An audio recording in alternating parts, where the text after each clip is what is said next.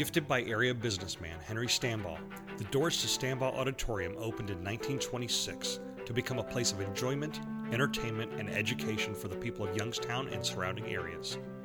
These are the stories, performances, and conversations of artists and supporters of this historic landmark. This is the 1926 Podcast.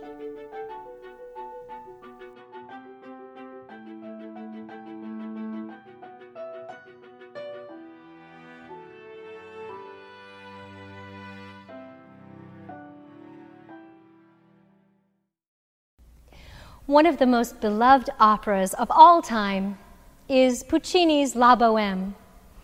It's probably performed more than almost any other opera worldwide, and I've had the privilege to sing it twice, actually, on this stage here with Opera Western Reserve. Once, the first time, as Musetta, and the second time as Mimi. The opera takes place in 1830s Paris. It was written in 1896. And it tells the beautiful story of the bohemian cast of characters, the poet, the seamstress, the artist, all of these working poor in Paris at that time and their bohemian lifestyle. Mimi, in particular, my beloved character, is one who's just so much fun to unpack as you sing this role.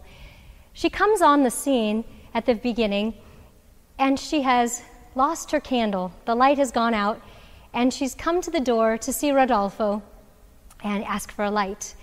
Well, he's captivated by her, and she is very shy and demure, but inside she has this passion, this spark.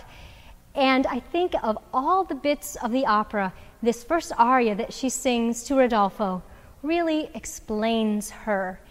It's titled Mi chiamano Mimi, which means I'm called Mimi. So she's introducing herself, telling a little bit about herself throughout the aria. Strangely, right at the beginning, she says, but my name is Lucia. So I always think that's kind of funny. The whole thing is about Mimi and Rodolfo, and her real name isn't even Mimi, but that's okay. Then as the aria continues, she tells about what she does. She's an embroiderer, a seamstress, and she loves to make flowers, lilies, roses, but alas, they have no fragrance. And as she unfolds, she sort of warms up to the story and lets a little bit more of her passionate side come forth as she talks about waiting for that first sun of the springtime, and that the first light of the sun in April is hers. And then she kind of catches herself a little bit and says, well, you know, I live here by myself in my little white room.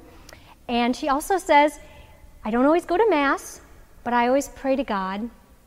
And so she's really telling all about her character just in one quick aria.